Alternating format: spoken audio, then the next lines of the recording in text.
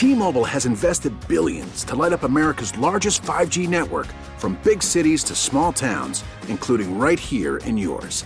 And great coverage is just the beginning. Right now, families and small businesses can save up to 20% versus AT&T and Verizon when they switch. Visit your local T-Mobile store today.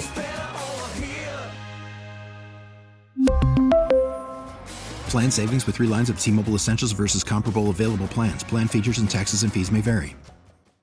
Hey, Rob Bradford here. I have set out on a mission with my good friends at FanDuel to prove what I have known for some time. Baseball isn't boring. Now I have a daily podcast to prove it with some of the most notable people in the baseball world, screaming baseball isn't boring from the mountaintops, or at least agreeing to come on our show. Players, managers, GMs, and yes, even the commissioner of baseball, Rob Manfred. It has been a constant wave of baseball's most powerful voices. So join the revolution. Subscribe and soak in Baseball Isn't Boring. Listen on your Odyssey app or wherever you get your podcast. You'll be glad you did. This is a KDKA radio time capsule. Now, the CEO and president of the Heinz History Center, Andy Masek.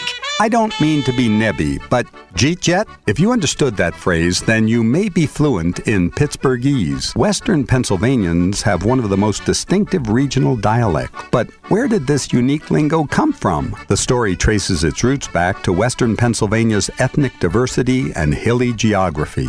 In the 1700s, many of our peculiar local words and phrases came over with Scots-Irish immigrants. Early English-speaking settlers would red up, clean up the house, and complain of nebby, nosy neighbors. Throughout the 18th and 19th centuries, dense forests and formidable Allegheny Mountains provided geographic isolation, leading to linguistic differences between Western Pennsylvania and other regions.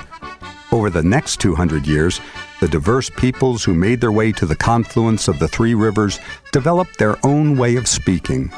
As immigrants poured into the region to work in the mills and factories, their children began using local words and phrases. Over time, many Pittsburghers left out the infinitive to be. The car needs wash. A long E became a short I. Still mill. Ow sounded like ah. Dantan. And of course, you all turned into you ones or yins. Now Pittsburghese can be found throughout Western Pennsylvania. Pittsburghese is here to stay. Visitors can learn more about our unique dialect at the Heinz History Center or by stopping by the museum shop to pick up a copy of the new Pittsburghese book. Yins will love it. No jagging around.